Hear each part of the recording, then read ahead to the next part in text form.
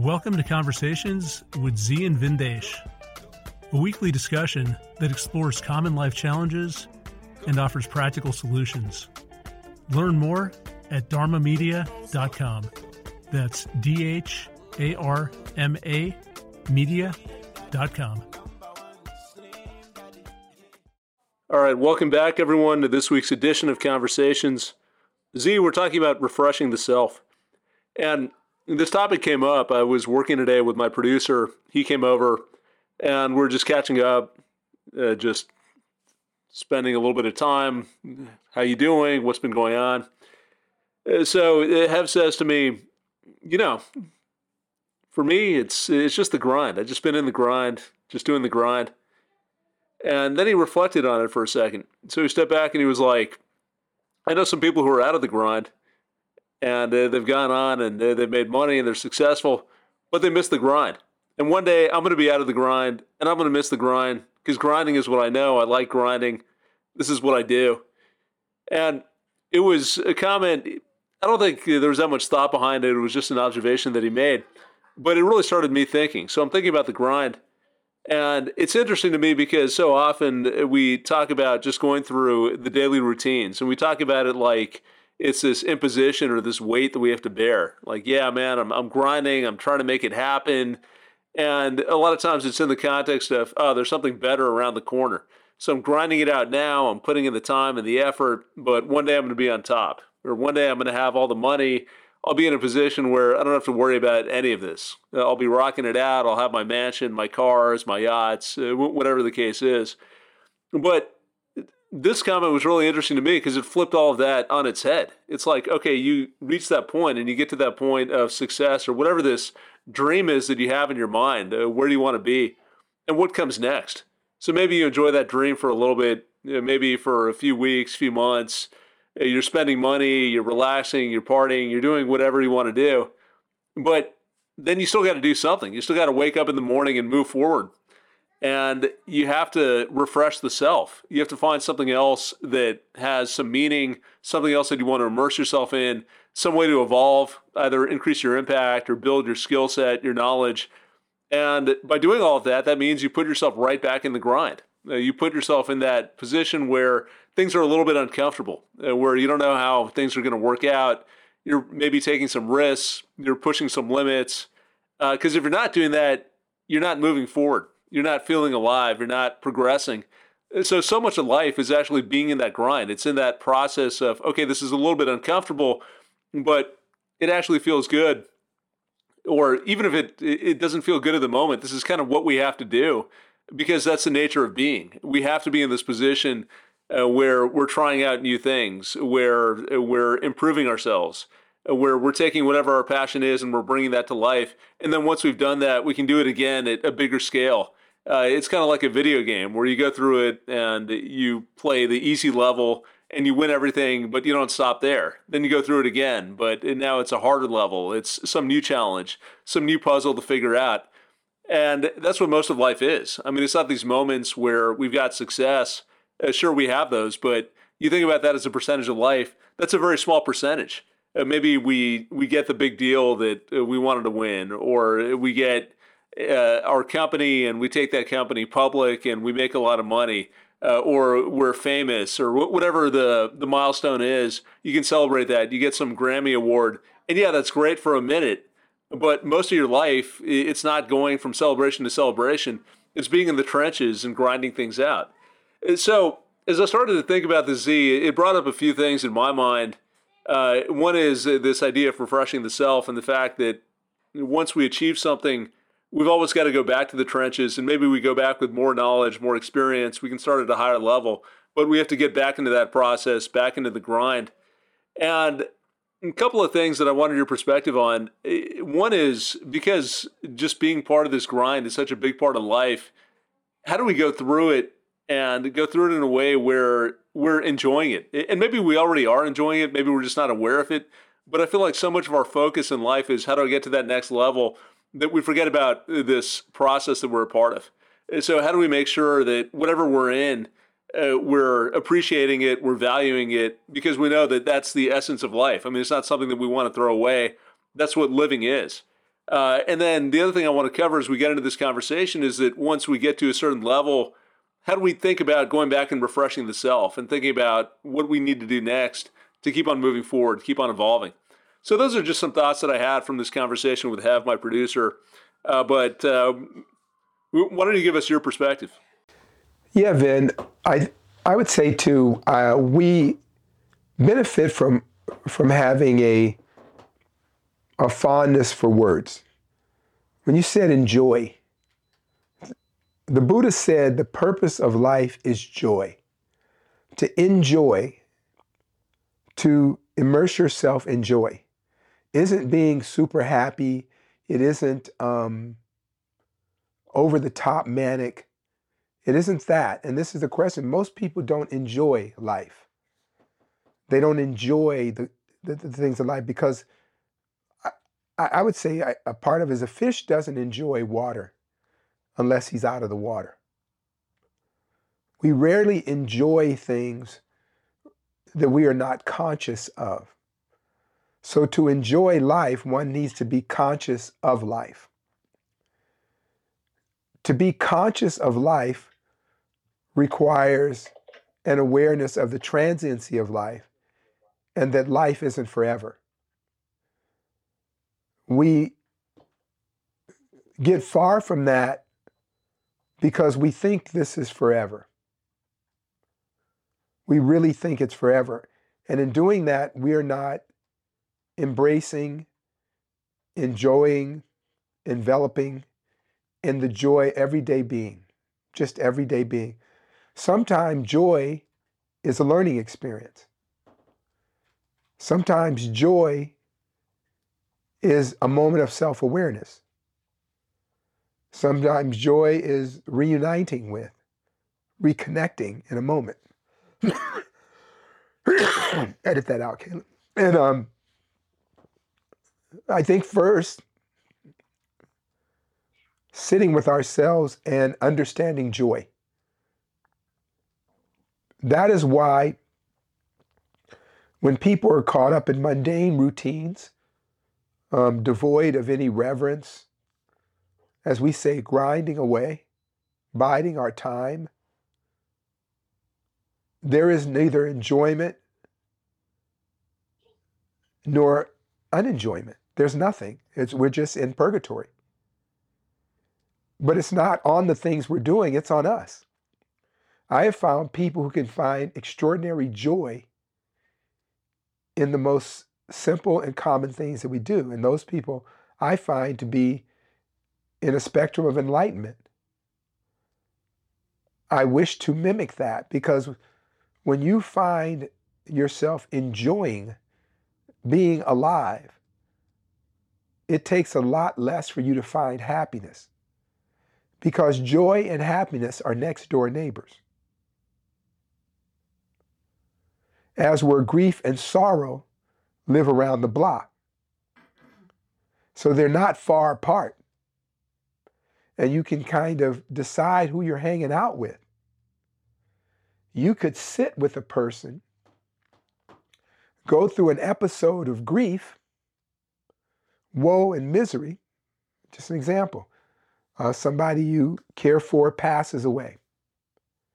And you get with friends, shared loved ones, and you go there and you're all lamenting the death, right? But right next to you is a living, breathing person that adores and supports you. What is the respite from that grief is the joy of the existence of somebody with you. So which do you nurture, the grief or the joy? It's a fool's answer. I mean, it's kind of easy, but many people don't get it. So when we think about moving through life and the grind, our attachment to the grind has a lot to do with our spectrum of enlightenment. Many people can grind because they're working towards something. They feel like they're building a bridge to somewhere. They're paving the road to somewhere. And I've known people who have done every manner of job, and they did the job well, but they never did the job with the sense they would always do that job, right? I always tell the funny stories of my boy Shock G, right? And if I were to take it from his death backwards, he would tell me about amazing jobs. He was an amazing car detailer. And I would find out weird stuff about him just being his friend.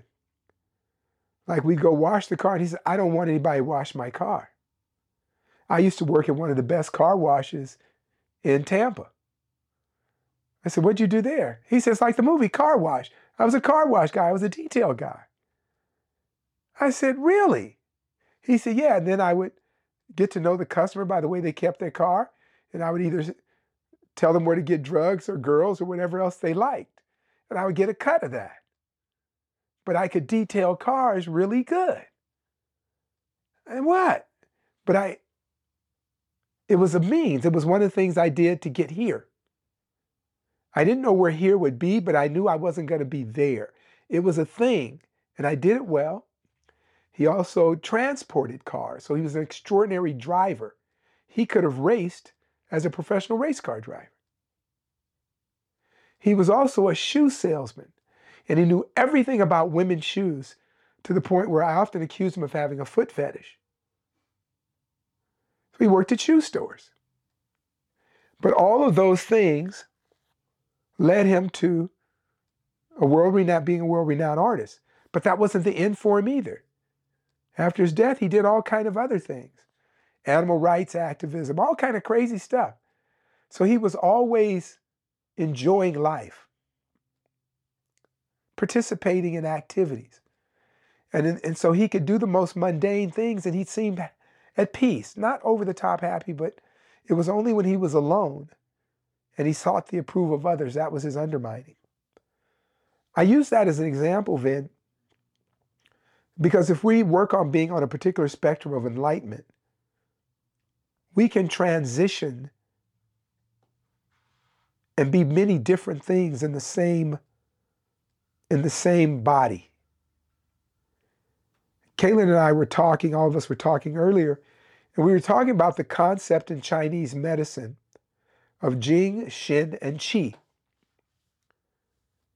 And I'll have Caitlin explain it so I can preserve my lovely voice. We talked about the candle. Go for it. All right. So the candle, the wax itself, how it's built, how it is represents the Jing. The prenatal essence. Prenatal essence. The wick is the Qi. It's how the energy moves through the candle. And then the flame is the Shen, the eminence. How that energy is expressed. How it's expressed. So that's a good... Apply that to everyday people. How you would do that is... Well, we were talking about using... Or when people maybe are sick, and for reference, like if they're going through cancer treatments, right? But they have a really good attitude. The Shen is still really bright. I often heard when I was going through treatment, like people would still say like, oh, but you're glowing. Right. And I would joke and say it's the radiation. But really it was just because as I was going through it, I was just keeping a positive attitude. And even though my candle basement, that primordial essence was challenged. So that's, I feel like you would also see it too. Well, we talked about how you see people, we didn't want to use the word dark, but if they come to you and you could tell when people are in a mood and it's like a cloud covering the dimming of the light. Yeah, that's how you put it. And that's that same idea. Like just the flame is just like if you have a candle that's about to go out, it's just like the flame gets dimmer and dimmer. Sure. And I kind of want to elaborate on that as we talk about the same thing Hev was talking about. If we use those terms and those ideas, which I like, because what I hope we can all do in our opt-out community as we really explore the strange new world, as we get further and further into Alice or Andy's Wonderland, for those of us who are opting out of that, as we leave, we have to, or we benefit ourselves by developing another way of speaking, another structure and narrative of how we frame the world that we are trying to create. And if you use some of the classics, like for example in TCM or any of the ancient languages, and appreciate the tens of thousands of years that these concepts were developed prior to us seeing them in this very short window of time, there's a lot to it. So when you think about what Caitlin said, the candle, the wick, the fire, the Jing, the prenatal essence, the Qi, the wick, the Shin, the expression of, the glow. Let's apply that to all of us. So you have whatever your mom and dad, your ancestors gave to you. That's what you start in this world with. You come out, you're just here. But you're trying to fight, you're trying to find your way in the world. You have a certain amount of energy, but no way to express it. But you have a desire to be here. So that flame is kind of there, but it's undirected. And then you're imprinted with idea and form, just like making candles, different shaped candles. You have this big blob of wax and you can make a round candle, a zebra candle, a car candle. You've seen them, any kind of candle you want. That's who we are. And so you get into the world and somebody tells you, hey, you're a bus driver. I said earlier about a woman that came in here who's very smart. By the way, the woman is very smart. I forget her name. But I asked her, I said, well, that's why I was impressed with her level of inquisitiveness. And what I mean by she's smart is I find that in my experience with people, my living experience with people, is I find that people who are inquisitive tend to be very intelligent. People who aren't ashamed or embarrassed to ask questions and they walk around with notebooks are typically very smart people. It's not the sum total of their knowledge, it's their inquisitiveness, the investigative urge. That's a sign of high intelligence. They're not attached to one idea of knowing. They want to know more, or they'd like to know why, right?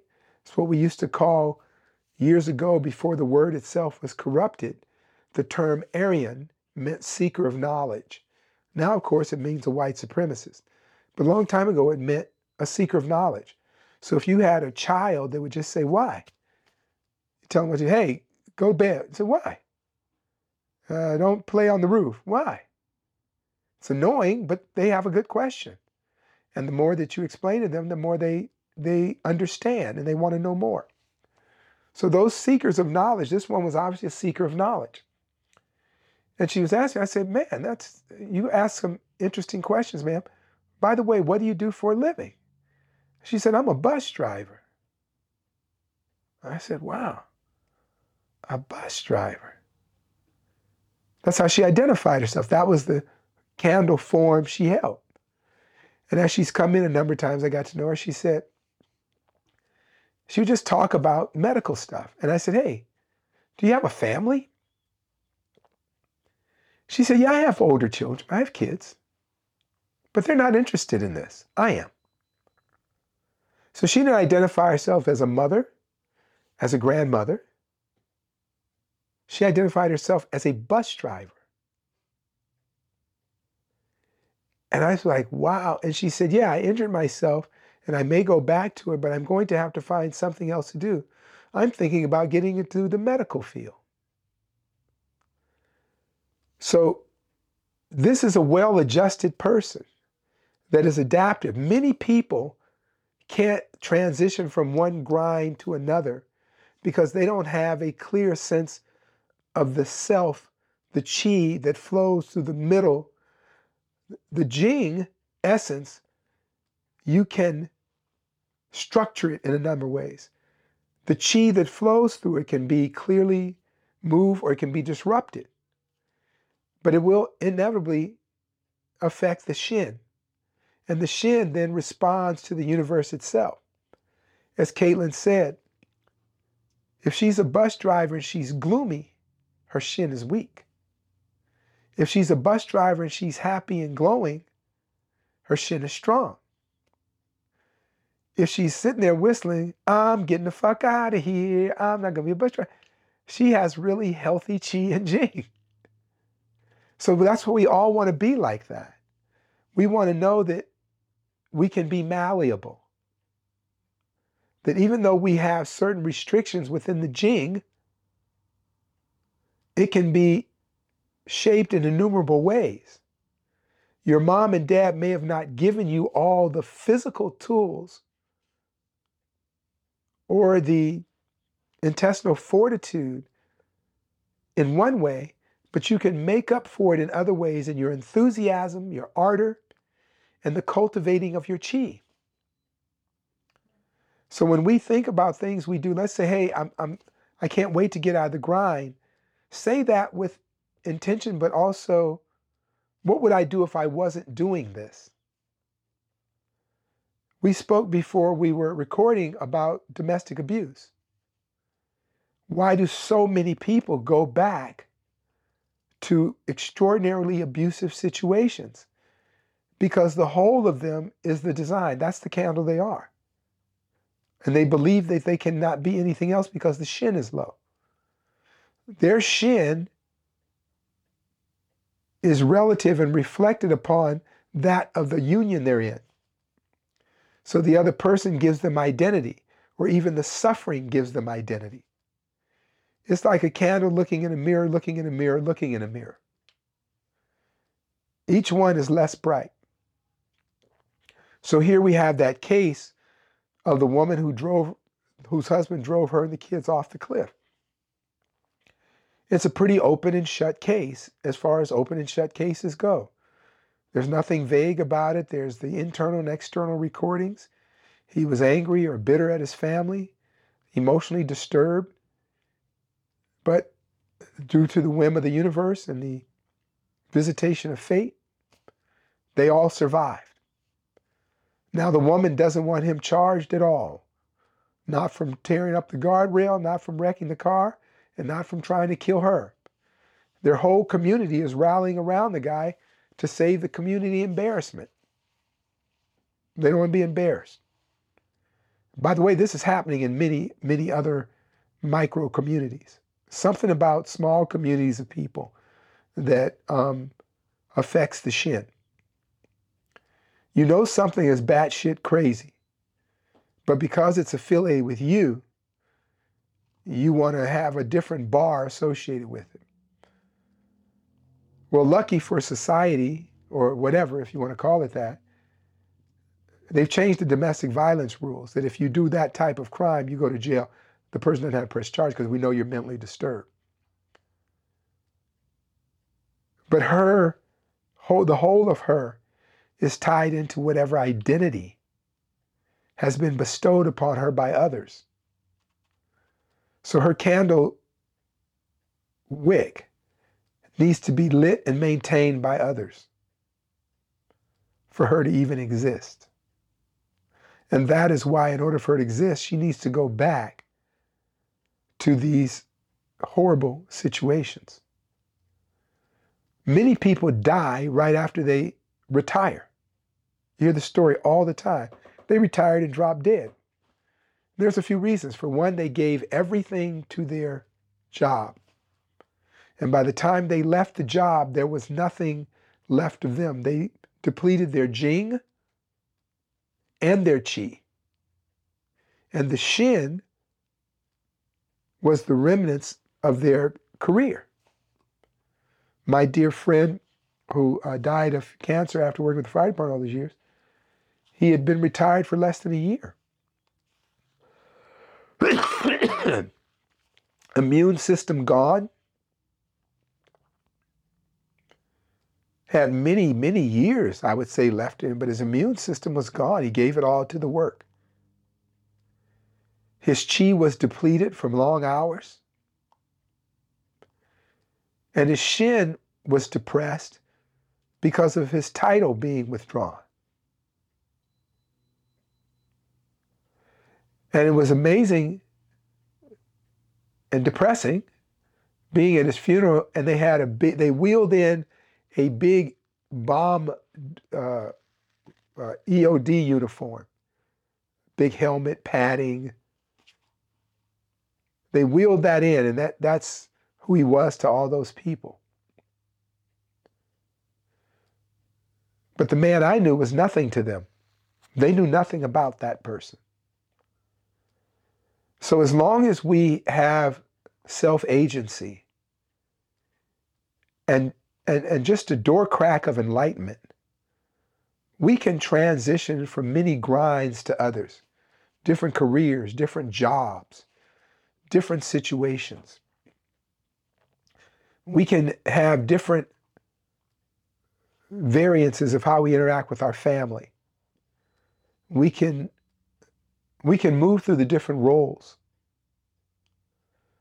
We can have the ebbs and flows if our shin is not dependent on another person's reflection of us.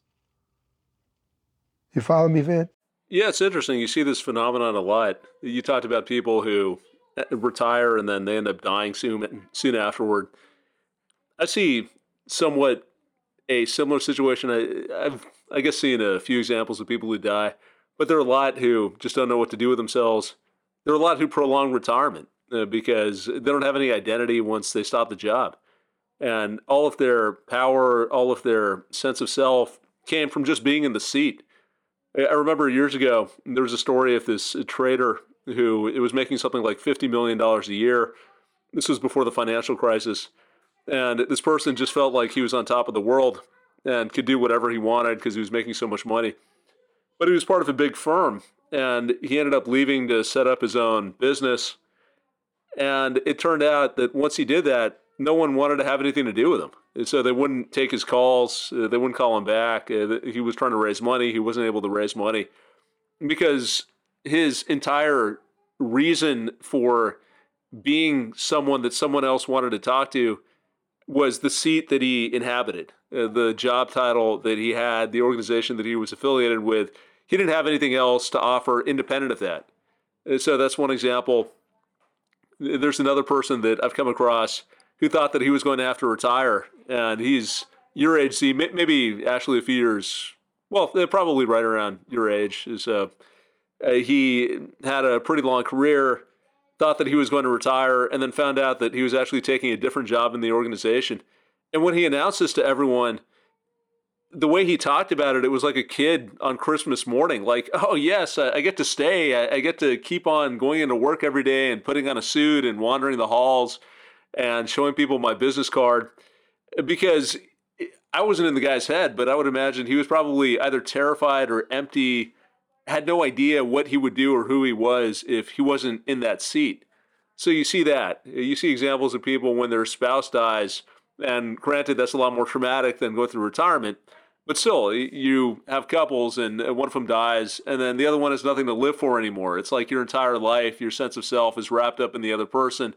And so you go through a depression, or even if it's not an explicit depression, you lose the will to live. And a lot of times after one person dies in a relationship, the remaining spouse, the surviving spouse, ends up dying in the next 6 months, 12 months, soon afterward.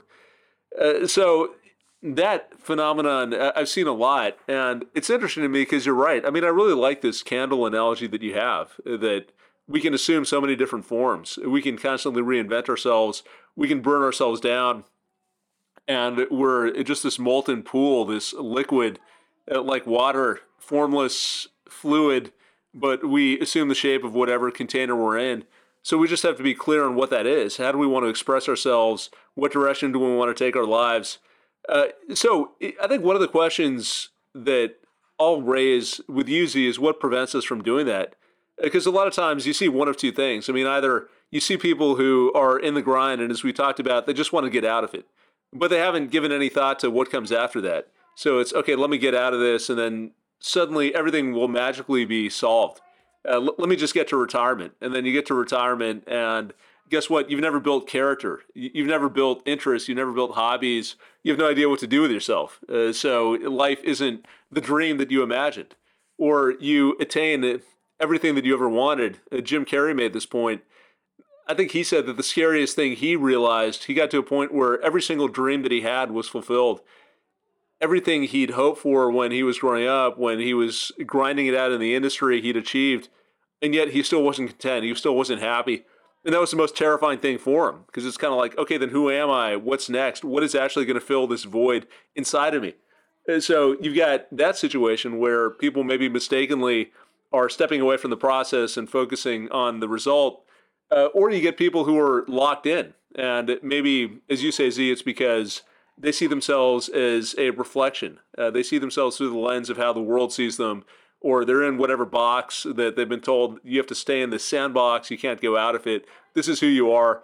I mean, I feel like I was in that situation for a long time, and I always sensed that something was wrong. I mean, I always felt like this wasn't a good fit, but I didn't know what else to do. It was the only option that I thought that I had. So you get stuck in this path, and maybe it works for a while, but you're kind of waiting to die, or even if you're not waiting to die, maybe you get some satisfaction, but you don't really feel like you're expressing yourself the way that you want to, that you're having the impact that you could, that you're living the right way.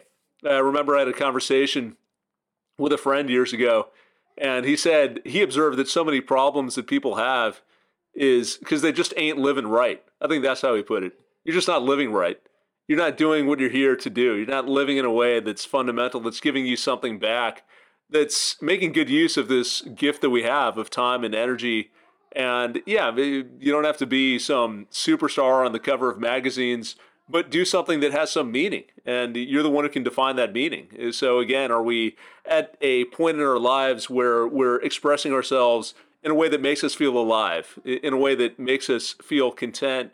Or are we just stuck in the same rut, that same swim lane, because we don't know how to navigate or how to reformulate ourselves, how to burn that wax down and then turn it into something else. So let's talk about that for a second, Z. I mean, maybe talk about some of the fears that we have that hold us back, or maybe it's just blinders that we put on. But what is it that's holding us back, and how do we get out of that? How do we get to more of this fluid state where we can keep on expressing ourselves in different ways? We can keep on refreshing that sense of self. Well, Vin, there's a few things you said. There was the element of fear. And I don't know much about that, and you guys know me. I gave up on that a long time ago. I live so close to death, I'm not afraid of living. But for many people, fear is a dominant dictator of what they do. In your case, I believe that was the case. I look at you now. I looked at your performance the other night. I couldn't imagine you not doing that. Did you hear his show from the other night where he came on and the guy said, "What are you trying to do, sell us insurance?" He did a great show, and I couldn't imagine you not doing that. But it wasn't that long ago that you didn't do that. You didn't do your show. You didn't do your spoken word. You didn't shine your light. You didn't let your candle burn. It was like a biblical thing you were doing. They asked the question in one of these, I think, Judeo-Christian belief systems, what manner of person would hide their light under a bushel basket? Let your light shine so it can guide all men to the glory of divinity or the glory of God or something like that. You understand what they're saying? Do you. Do you. This is divinity expressing itself. When we suppress our light or we channel it so other people can tell us it's okay, then you are suppressing that divinity. When you let your light shine, it becomes many candles can be seen from space. Many candles can be seen from sea and guide us to land. One candle you can't. It can be easily obscured by mist or haze or dust. And that's when you don't have agency of yourself. We also have reasons of suppressing our light because maybe we have a sense of gift and liability. We have overwhelming liability to something or somebody. Maybe our duty calls for us to not expose that part of us, for we would not want to blind people with our light. I was reading an article about a very dynamic woman in a relationship with a very mediocre man. And for years, she repressed herself to maintain the relationship, to make sure he didn't feel like she was had greater achievements in the world than him. And one day in a conversation, they had a casual conversation, and he said something like, I wish you get back to doing what you really love. That's why I fell in you. And the woman said, I didn't want to do it because I thought it would bother you. He said, no, it's always bothered me that you do that. I was so proud of what you could do. And so she had suppressed herself thinking it would preserve her relationship, but actually it subdued her relationship. And once she started being herself, they developed an even stronger bond. So without that self-awareness, you can't be a part of that is a guiding light to the others in humanity and even yourself. Kayla reminded me of something that's said in the Dharma, right livelihood. Is that what you mentioned, Kayla? Like right livelihood. When Vin said that, his person said, you're not living right. Right. And that's what they mean. You're not living right. What do you want to do? For some people, that may have been everything. For somebody else, it may have been an imprisonment. I always say, do you. But in order to do you, it takes a lot of introspection and personal work. You got to work on yourself, because so much of the I am meditation or doing you is about knowing how others reflect upon you. You're many different people to many different people. To my kids, I'm just Dad, Baba. To my wife, I'm just Z, ZZB, whatever she calls me. To others, I'm Master Z. Somebody else, I'm Dr. Z. To old friends, I'm Z. And to some people, I'm all those things in the course of a day. I find it one of the warmest things when my older son is talking. He said, yeah, let's go over to Z's place. That's my dad. It just feels great. Or when my nephew John said, yeah, I'm over at Z's place, my uncle. I'm a lot of different people to them, but I'm always me, and I really enjoy that. I've been working with one of my clients, and he has an entourage that comes, and I've befriended one of the kids who happens to be named Z, Zayed. And we had an immediate attraction to one another, just a nice connection. He's one of us. You met Zayed? He's one of us when he comes with Matula. Oh, yeah, that too. He's like one of us. Mm-hmm. He starts working on the bag. So I did the usual routine. I told you I beat him up. Then he started hanging out. Then we just started talking. And today we had a talk in the parking lot. He said, yeah, I got to go, man. I got to go to child custody court. I'm fighting for my kid. I said, I've been through that too. We started talking about it. And he says, Master Z, our lives are parallel. You've done everything I'm doing in my life, but you did it 30 years ago. I want to hang out with you so I can see what my life's going to be like. So I may not make some mistakes. I said, man, I would love that. And then I can live vicariously through you and figure out these young people. I can figure it out. No, really, Kaylin shakes her head and gives me this kind of weird look. But this is a curious world for me. The world you guys live in is different than the generations of many other people. We are literally living in Alice in Wonderland. Truth is offensive. Facts are only facts if everybody enjoys the facts. Science is a lie and hurtful. Everybody wins. No one's accountable, and everyone's entitled. I have no recall of a world like that.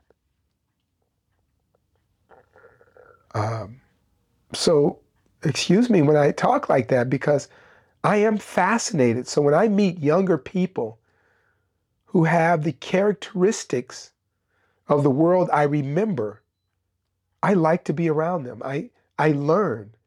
It's like they're interpreters of chaos to me. Tell me how this works. And they can explain it, not in a weird new word salad thing, but they can interpret things for me. Yeah, this is how things work. And for some reason, certain ones are able to see the generational shift. They see when the wall came down. It wasn't gradual. 10 years isn't a long time. The computer has accelerated our change, our evolution or de-evolution at such a rapid rate. That's all I'm saying. So make fun of me if you will, but it is fascinating to me. You know what I'm saying, Vin? Yeah, I definitely know what you're saying. I mean, I'm maybe in that generation in between where I haven't grown up with technology, but I've seen how quickly everything has changed. And I agree. I mean, it feels like just a completely crazy world. Crazy because of where we are. So everything is upside down. And I check this with other people. I've got a friend, a few years older than I am, but not that much older. He's maybe around 50. And he's an Indian guy. So he's in the UK, and we were texting back and forth. And we were just exchanging some thoughts about what's happening in finance and what's happening in the world. And he was talking about how everything is upside down. And it was interesting. He knows a lot about Indian philosophy, but he was saying exactly the same things that we've been saying and you've been saying, that everything is the exact opposite of what you would expect. And it's the twilight of the Kali Yuga, and it's a bad omen, and the world is going down, and it's headed towards its own destruction. That's what it feels like. I mean, I don't want to be dire about this, and maybe I'm wrong. I don't know. Things could turn out in a lot of different ways. I don't know if it's dire or not dire. It's just an observation. And as we're talking about identity, how we identify ourselves, and is it us identify ourselves? Is it others? I think there's a greater portion of people that identify themselves or need to be affirmed by others outside of themselves. They're not self-affirming. They're not okay with them. Thus, there's a huge amount of energy spent on declarations of all kinds, symbolism of all kinds. I saw a thing in the shit show of politics the other day where one of these politicians jumped up and said, we should all say the Pledge of Allegiance before we start. And he got a lot of pushback. He said, but you're one of the most unpatriotic dudes we ever met, demanded everybody say and parrot something patriotic. It takes no effort to just say words. You're already a politician, which makes you 2 steps below a used car salesman. Anything you say is suspicious. And any intention you have of saying it. I didn't realize that, I think it's Congress or Senate, they have no requirements to be a congressman or senator. I didn't even know that. You can actually run for office in prison. Did you know that? I didn't. I had no idea. You know, you can't vote if you're in prison or if you've been convicted of felonies. But you could be in Congress or Senate if you are. And the guy went on this whole thing and demanding this patriotic symbolism. And the fact that we live in a world where we could even entertain and discuss this is what I'm saying, Vin, is you're not wrong. I don't think what we're seeing, we have to question ourselves. And most of us who are opted out know, we know that we're in crises. What the crises will lead to, I don't know. But we know that.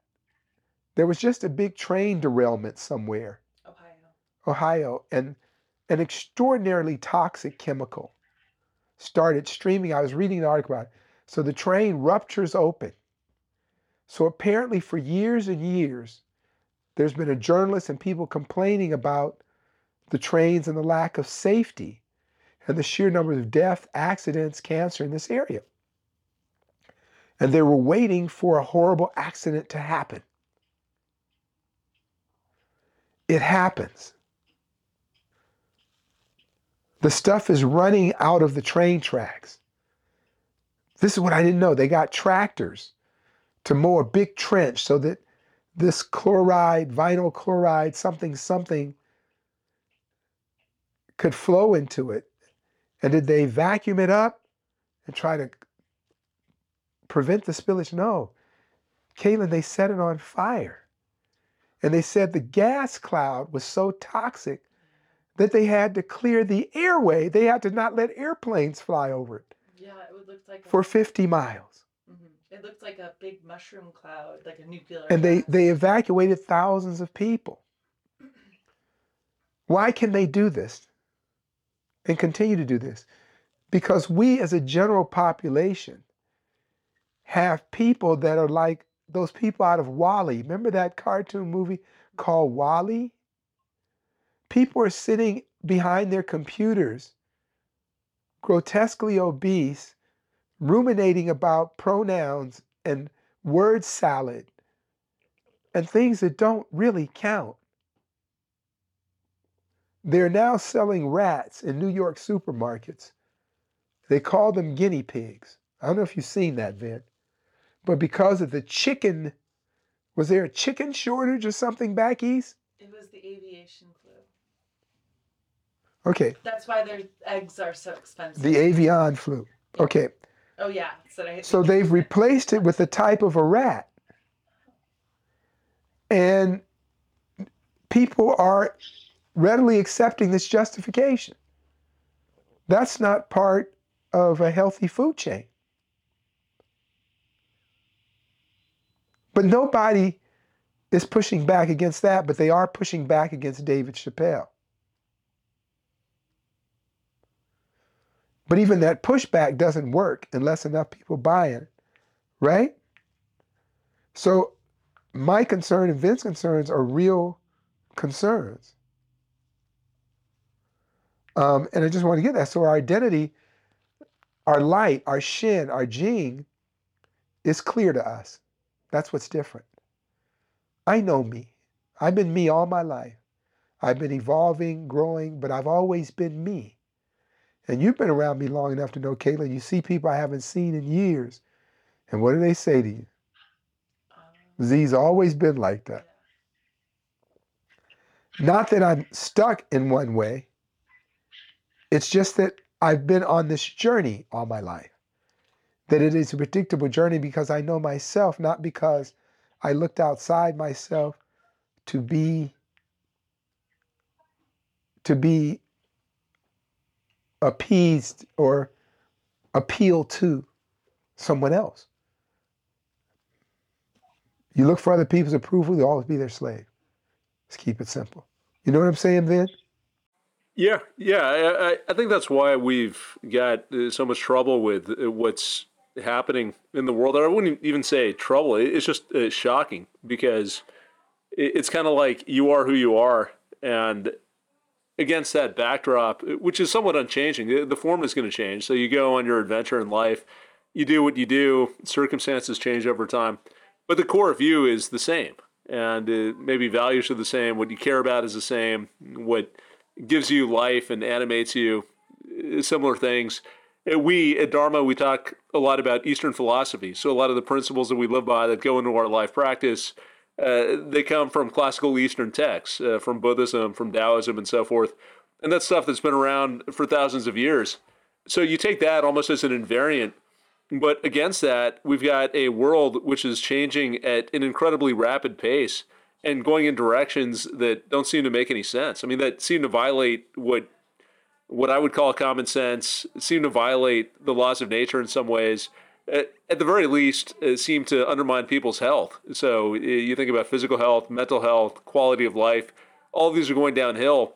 But like the train that you mentioned that was derailed, it seems that there's no stopping this train. It just keeps on going and collecting speed until there's some catastrophe.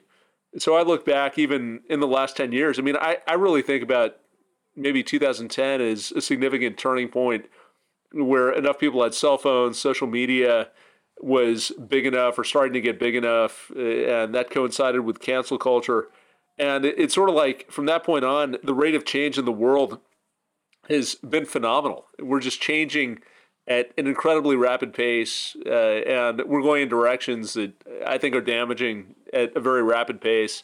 There doesn't seem to be anyone who can turn this around, maybe because the trends have been around or the underlying drivers have been building for so long that there's no way to move except forward and see what happens as we keep on going through this craziness. But yeah, I mean, for someone who hasn't grown up with cell phones, who hasn't grown up with cancel culture, with these culture wars that we have, with extreme polarization, with just things that, I mean, the amount of censorship, which I guess has always been around to some extent, but it just seems to increase and increase and increase wherever you look.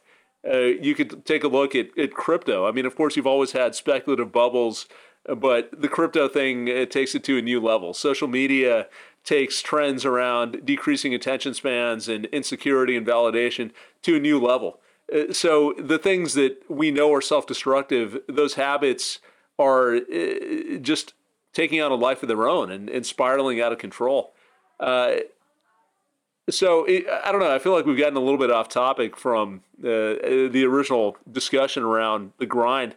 I do think that maybe the commonality is having that clear sense of self, because as we're part of a world that's moving in all these directions that none of us individually has the ability to affect. I mean, I'm not going to be able to go out and say, hey, everyone, let's stop what we're doing. Let's sit back and relax and take a deep breath. No one's going to listen. Or maybe you got a small percentage of people who listen.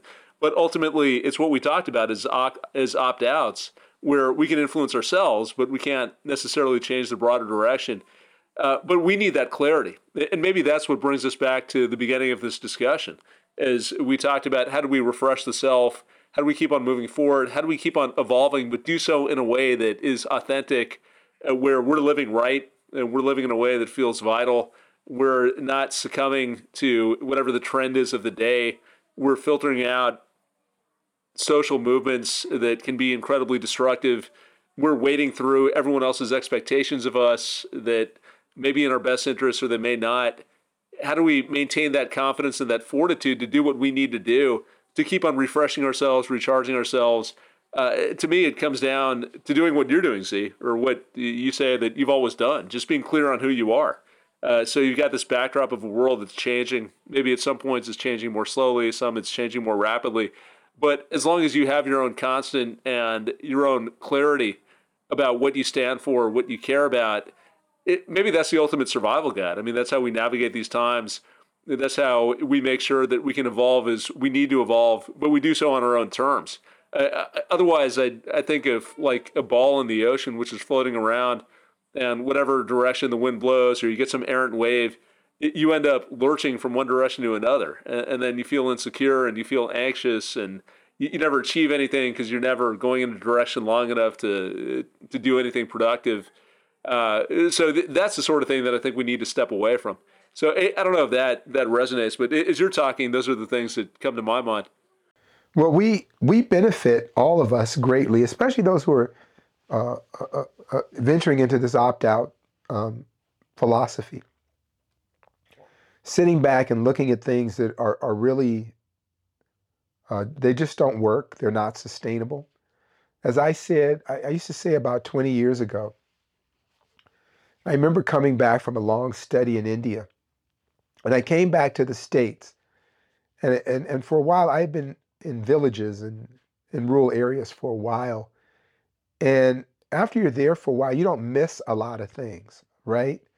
You think you're going to miss all these things, these conveniences of the cities. And I realized after a while I didn't miss any of those things. I had access to good food, good showers. I was around nice people. Kind of went to bed early. You went to bed early, you got up early. You got so much done in a day. The stress was low, and I came back, and it was just so much chaos that it was really hard to get back into the grind. And that's what it felt like. It felt like a grind. It felt painful. It was uncomfortable. And I realized that we lived in a world that no longer, this world, this reality, there was no longer right or wrong anymore. It was about, is it sustainable? Can you keep doing this thing and for how long.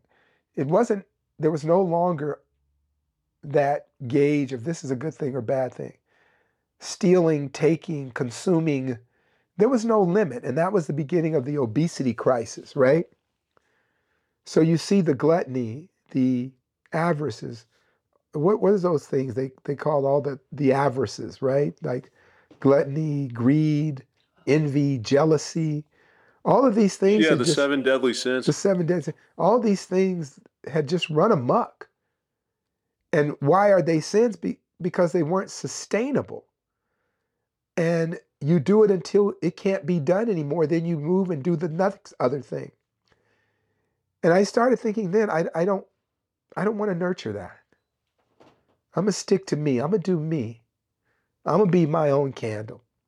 And not as a rugged individual, but I wanted to distinguish me from the others. I didn't want to be so lost in other person's light that my light disappeared. I just didn't want to do what everybody was doing. And I think there's a lot of us like that. Yet the voice is not as loud, and the collective lumens of the candles, they list on a light candle watt power, right? How many candle watts? How many candles does your light equal? And the more we come together, the brighter our light is, the more we can work ideas together, the more we can make things happen, the more we can have a consensus of ideas, because this other light is very, very consuming. It's like a whiteout in a snowstorm. They have something called a whiteout. It's so much snow, the light reflects it, it blinds you. You become snow blind, where you can't see anything. And we're moving into that type of snow blindness with all the madness that is around us.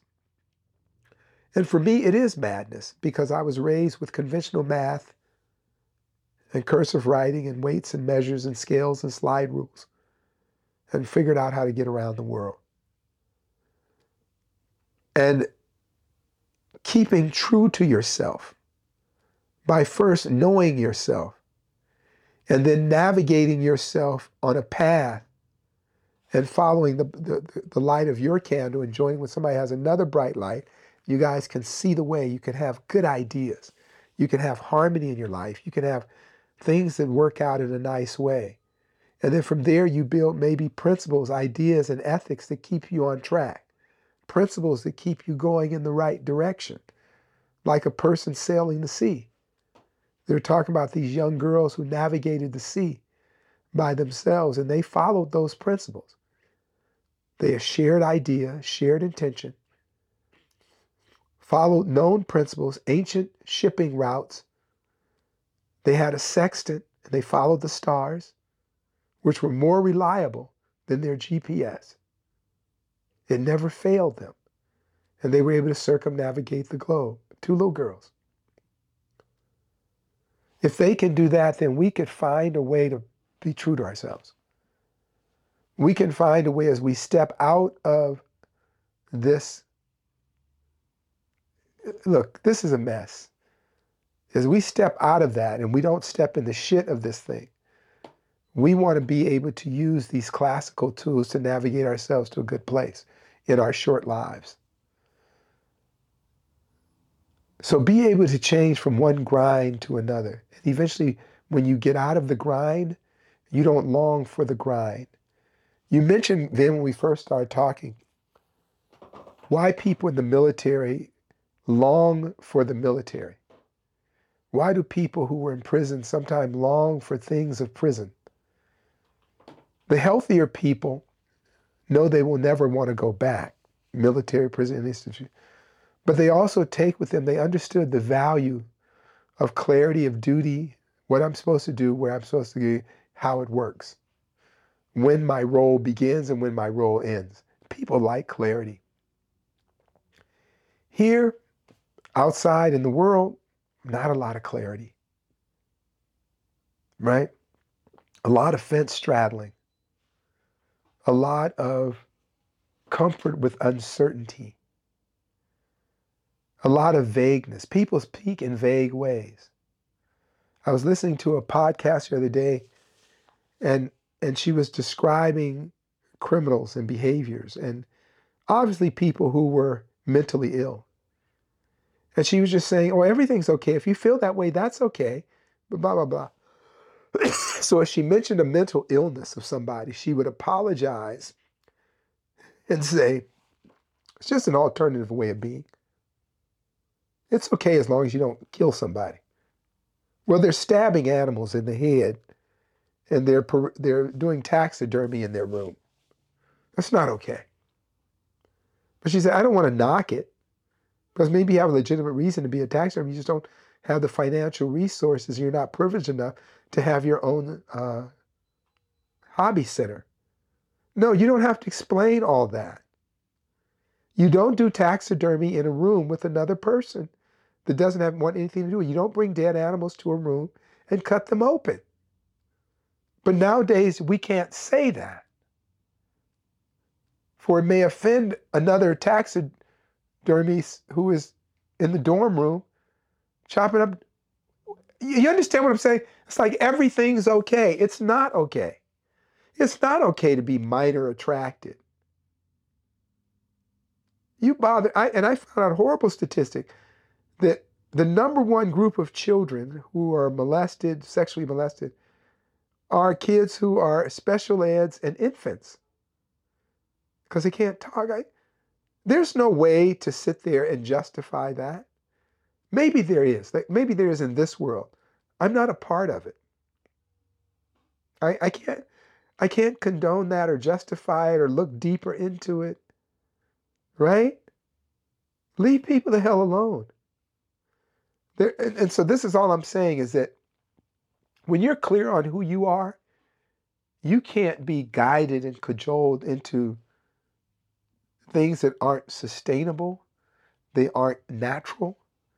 They are out of line with nature and the idea of just a better society. If we could find a way to get our own path, opt out of this, let them be them, and then find some layer of respect of boundaries. I believe the schools will have to go back to being segregated in many different ways, not only by race, but by religion and social ideologies. I think we'll be coming to that place in the next decade. Parents of children can't take it anymore. I think they banned certain educational topics in Florida. They're promoting stuff in other places. So not just racial segregation, but ideological segregation. And maybe the opt-outs, we want to start thinking about ways of doing that in a quiet, passive, boycotting kind of way, so we can actually survive on however long we got on this planet before the forever chemicals in the train company lights up more stuff in the air. You know what I mean? Yeah, we got a certain amount of time, and I think that the less we can be distracted by everything that's going on, the better. The less energy we put into it, the better. The more we forge our own path, as we've talked about, find communities of the like-minded, the better off we are. And just one final thought I had on this topic, Z, getting back to the beginning of the conversation about the grind and enjoying the grind and some of the comments about joy. It reminds me of what Sri Aurobindo said. He talked about how the nature of life is joy, but we're not privy to that because it's so familiar. It's kind of like your comment about the fish in the water. If you got water around you all the time, you don't even know that water exists because you have nothing to compare it to. And that life has become so familiar that we forget that the underlying state of being is joyful. And one thought I have on that is that when we're in a state of anxiety or a state of urgency, as many of us are, and we feel like we have to go, we have to do the next thing, we have to avoid catastrophic outcomes, we're in the state where we're hunkering down, and it's not a state conducive to being connected to the world, to being in the present. And maybe that's why we've lost sight of the process and the value of the grind, and just breathing in the joy of existence, because we always feel like death is around the corner, or some horrible outcome is right there, or we have to do all of these things, otherwise terrible things will happen. But if we put that aside and we get to a place where we've got more of that peace of mind, I was interested to hear your experience about being out of the city and thinking that you were going to miss it, and actually being disappointed to come back. And I can relate to that, because when you clear away all of the dust, it actually is just very pleasant to be alive. I was out on vacation a few weeks ago, and there was no stress, no cell phones, just enjoying the company. I was with my wife, and we were enjoying each other's company. I mean, it was beautiful. It was like some of the best days of my life. So why aren't we in that state more? Why do we lose sight of that in the day-to-day? And maybe just having that awareness and being able to filter out all of this madness, all of this chaos. Of course, it doesn't serve us, but it also blinds us. And we put that aside, and hey, things are actually pretty good.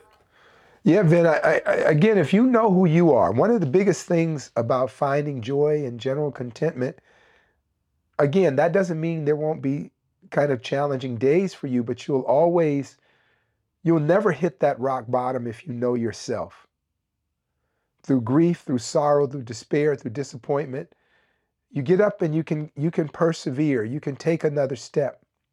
I was talking to a doctor friend of ours the other day, and his philosophy, he does both Western and Eastern medicine.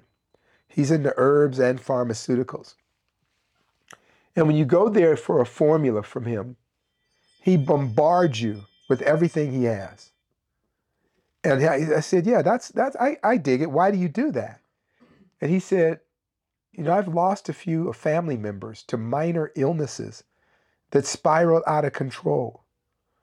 It went from a nerve pain to debilitating, crippling, chronic pain, to suicidal thoughts and behavior, to extreme drug addiction, to death. So had that thing been dealt with when it was small, those people would still be with me. And he says, I used to be very cautious and do the minimal amount of care, but when it comes to family and friends, I go all out. Whatever the problem is, I want to eliminate it now. And I said, I get it. He said, I've lost too much, Z. I've lost too many. And he said, so many times, something seemingly insignificant, be it a disagreement, be it an injury, a scuff, can spiral into something catastrophic. So put all hands on deck when it's small. Let's correct it and move forward.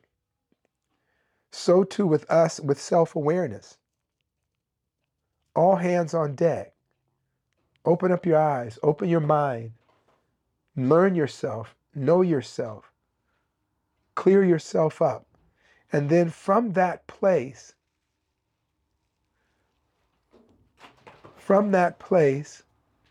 hold on, the wife just walked in with boxes. Does she need help? Do you need help? You sure? Where are the kids? Okay, bye-bye. Oh, that was weird. Okay, that was a surprise. Thought she hated me. Now she brings me tea. So anyway, it takes just a little bit, but constant little bit, to be diligent. We have practices that we do. Sun salutations, Surya Namaskar. Every day I sit at the edge of my bed and just say, I woke, I'm here, let's get this day started. I do my best at the end of each day to be done with the issues of the day, starting the day anew. We woke up, we're still above ground, we're still present. Millions of people enter into the valley of death every day. Replacements are entering our world every moment. In Japan, they're going through a social crisis, and they're encouraging everybody over 75 to commit suicide. there's a discussion about it, a rational discussion. We have structured our society to promote workaholicism, right? To be about the company. It made us a strong nation after World War II.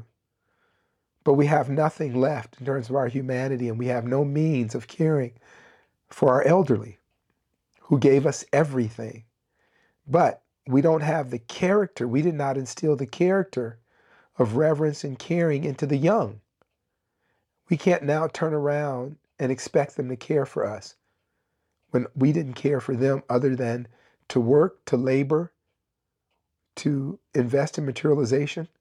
And now that reckoning moment has come rather quickly. So we're going to be asking the elderly to kill yourselves because we can't take care of you. How about that?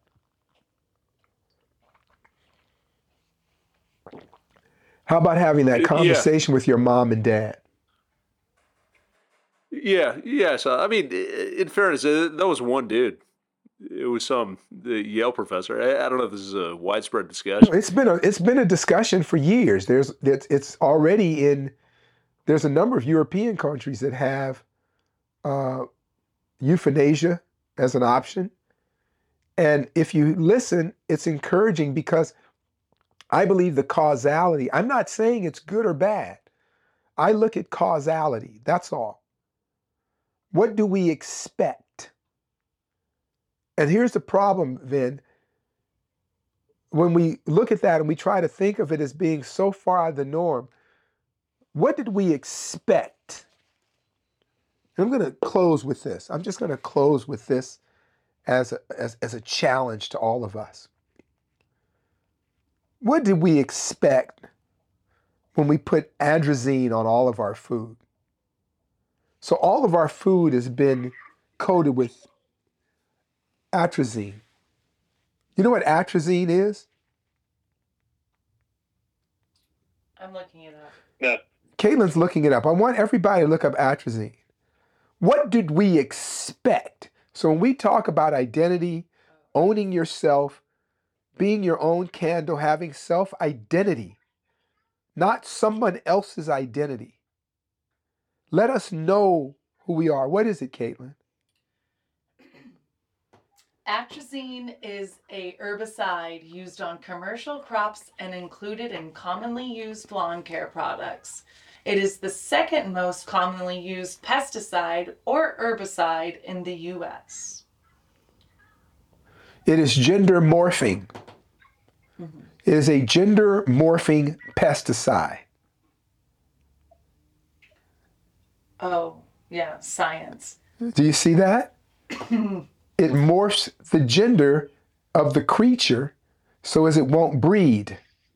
And increases the conversion of testosterone into estrogens, especially estradiol. What's that? Yeah, precursors to estrogen.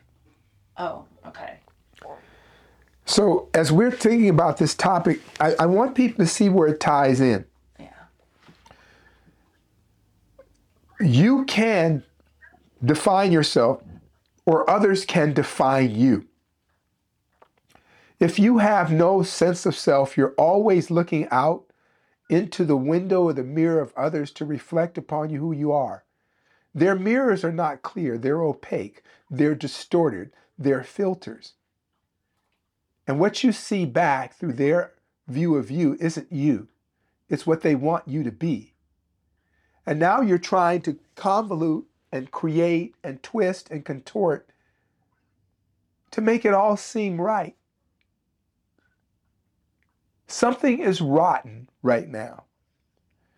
I'm using this example, this particular chemical is liberally used on foods in order to convert the insects' sexuality so they don't breed. We're eating that and been eating that sadly for 20 years. Other research, I'm sorry to talk about this topic, but maybe there's something from reading all these ancient philosophy books all my life that I see a pattern, that's all. I don't have harsh judgments or kind of like sexual morality things or any of that people have. I think people's sex is their business. Do what you like. I came from that group. But also boundaries and not imposing ideas on people or trying to force people into accepting. You don't need anybody to accept you. Just be you. I believe in segregation. I really believe in it. I think people should be around people they like. That you can't make people like other people. You can't force people to go along with other people's religions, ideas, and cultures and do it enthusiastically if you have to put it at the end of a barrel or at the threat of loss of livelihood. That's why we don't know who we are anymore. We're trying to survive and our livelihoods or maybe feels threatened or whatever. So they have so much of this stuff going on. I don't even get into the study of male sperm counts and genitalia morphing. My God, they had an article the other day that said they're finding men are growing clitoris type material in their penis. Yeah.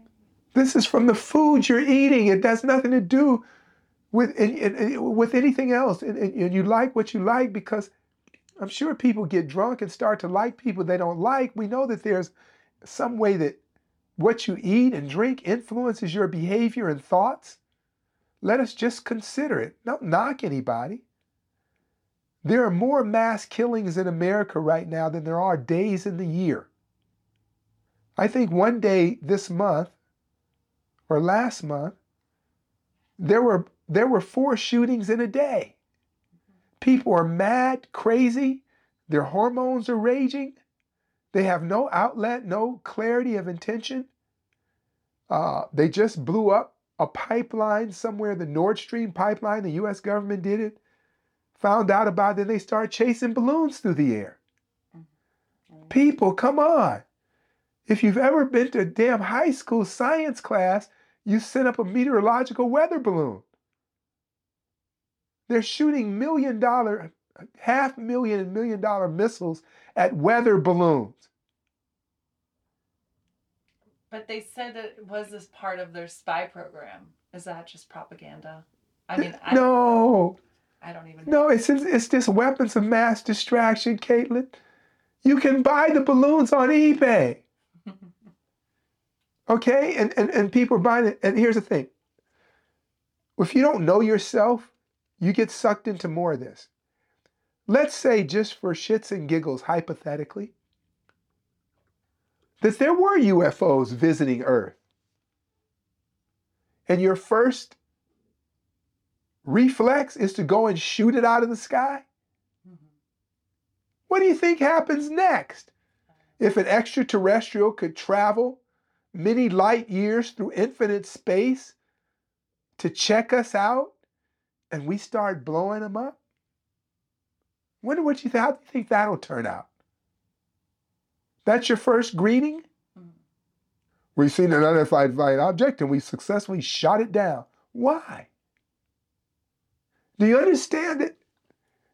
We can't think anymore. That's all I'm saying. It's like we can't think anymore. It's not bothering anybody. Who owns space? Things floating up 60,000 feet in the air. I've lost a few balloons, haven't you? They don't. Come on. Do you think China really cares? Well, they already are spying on us or distracting us with TikTok. It just came out that all Amazon phones do that. Yeah. Are you going to stop buying Amazon phones? No. Mm-hmm. I'm sure Apple phones do it too. Oh, yeah. I get the notifications. Okay? They can spy on me. I'm not that interesting. Mm-hmm. Okay? So, but we can't think like that. That takes a lot of energy to spy on people. You're not that interesting. So they go to a few emails and look at your porn search content. That's all they got. J. Edgar Hoover did that. The head of the FBI did that in the USA for 50 years. Yeah. We got to know ourselves. We got to be our own candle. That's my thoughts on it. All right, Vin? Yeah, I think that's right. I think it's a good place to end. Yeah, there is a lot of craziness.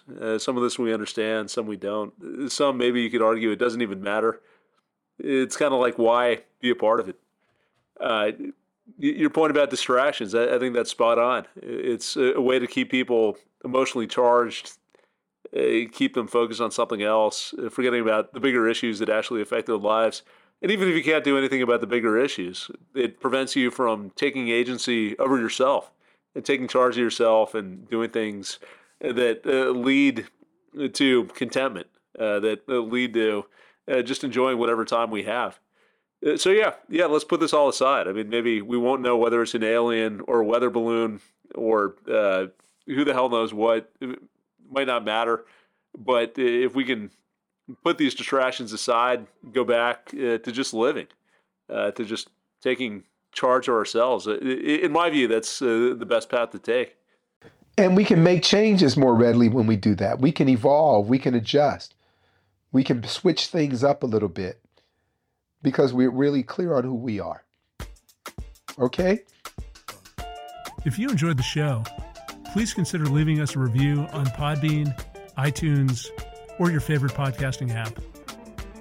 Each 5-star review helps us bring you more unique and insightful content. Learn more at dharmamedia.com. Peace.